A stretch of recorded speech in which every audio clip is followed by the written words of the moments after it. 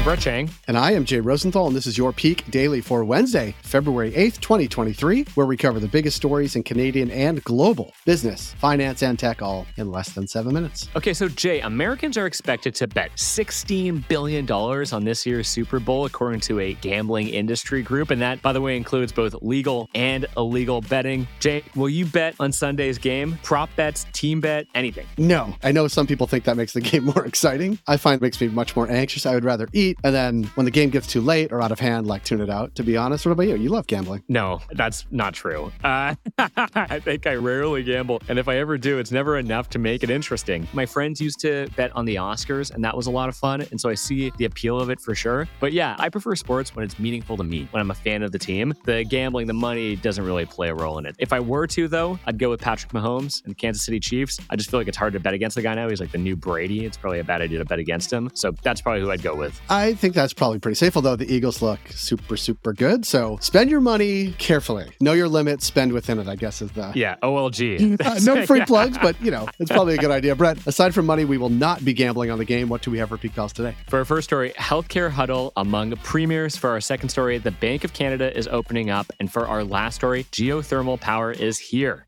For our first story, healthcare is the word on every premier's lips. And yesterday, they finally got to talk to the Prime Minister about it. Brett, how'd the meeting go? Well, it sounded pretty good. I hope they got lunch. Justin Trudeau met yesterday with the nation's premiers, offering them $196.1 billion in healthcare funding to put towards healthcare over the next decade, including $46.2 billion in completely new funding. Now, in exchange, provinces and territories must improve how they collect and share health data and report on how they spend the money they receive. Seems fair, I guess. The influx of new money will come primarily through two channels. A $2 billion top-up to the Canada Health Transfer, the CHT, including a 5% annual hike to the CHT over the next 5 years. Previously, that number was at 3%. And a $25 billion sum that will be set aside to work out individual bilateral deals with provinces and territories to focus on region-specific healthcare issues. The provinces had previously been adamant that they wouldn't accept new funding if it had strings attached, and the CHT top-up presented does not meet their long-held demands. But now that a deal is on the table, some provinces like Ontario and BC could be ready to sign. Good old-fashioned negotiation. And here's why it matters. Canada is in a healthcare crisis. Despite having the fourth highest per capita healthcare spending in the OECD, people can't get family doctors. There are years-long surgery backlogs, and emergency rooms are routinely overwhelmed. Now, a report ranking the healthcare systems of 11 developed nations put Canada second last, ahead only of our arch nemesis, the United States of America. Well, at least we beat them in this. The deal the federal government has presented is promising, not just because it will send out more cash, but because of its attempt to bring accountability. Canada has no national database for over 100 health authorities and has been historically poor, quote unquote, at sharing medical data. This, just as much as a lack of spending, has been at the root of the crisis, Brett. And to zoom out on healthcare,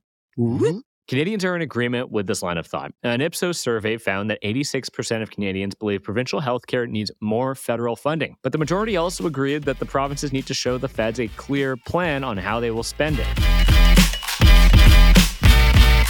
For our second story, the Bank of Canada is trying to open up, but unlike your typical therapy session, it's the Canadian public with the trust issues. Jay, what's the bank trying to tell us? Well, in two firsts, the Bank of Canada published a market participant survey and will release a summary of deliberations from its latest meeting today as it tries to be more transparent about its inner workings. The survey showed that economists and investment strategists, plus other key financial players, they mostly disagree with the bank's economic growth prediction in the fourth quarter of 2023, but agree with its prediction that inflation will fall below 3% by year's end. Now, to catch you up, after promising to maintain super low interest rates in 2020, the bank turned around and did a series of rate hikes starting in March 2022. It was a bad look. The reversal took the markets by surprise and burned home buyers who had believed rates would stay low. Now, the bank hadn't anticipated a spike in inflation and moved aggressively to fight it. A huge 1% rate hike last July surprised the markets, and so did the following softer than expected 0.5% hike. Now, after the interest rate flip-flops, Bay Street doesn't want any more surprises from the central bank, and the BOC wants to restore its credibility with market players and homeowners alike, being more open about the thinking behind its decisions and the information driving them is a step in that direction. The Bank of Canada was urged to improve transparency by the International Monetary Fund last year by releasing meeting minutes along the lines of memos put out by the U.S. Federal Reserve and the Bank of England. The bank is now responding with its own version of that idea in the form its deliberation summary, sort of like a Coles Notes, I guess. And it has also added a poll of market participants to its regular surveys of businesses and consumers to help prevent any further market shocks by getting a sense of Bay Street's expectations. And here's what's next. The BOC's deliberation summary could give us a better idea of what to expect from its next interest rate announcement slated for March 8th. A month from today.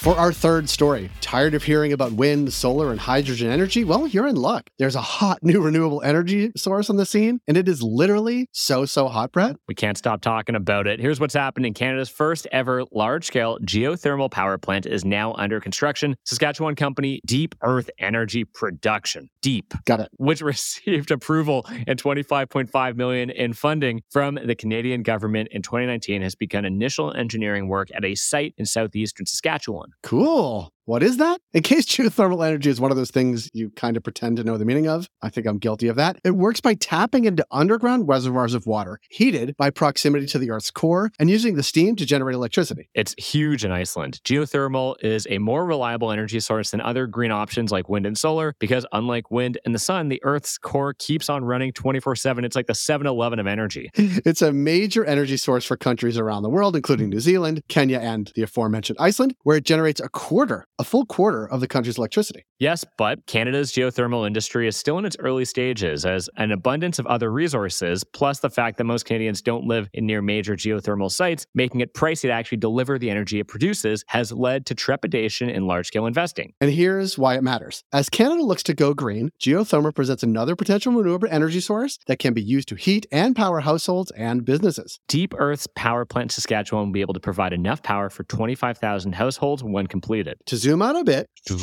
tapping into geothermal reserves requires drilling techniques very similar to those used for fossil fuel extraction, meaning projects will utilize the oil and gas sector's deep and potentially underemployed talent pool.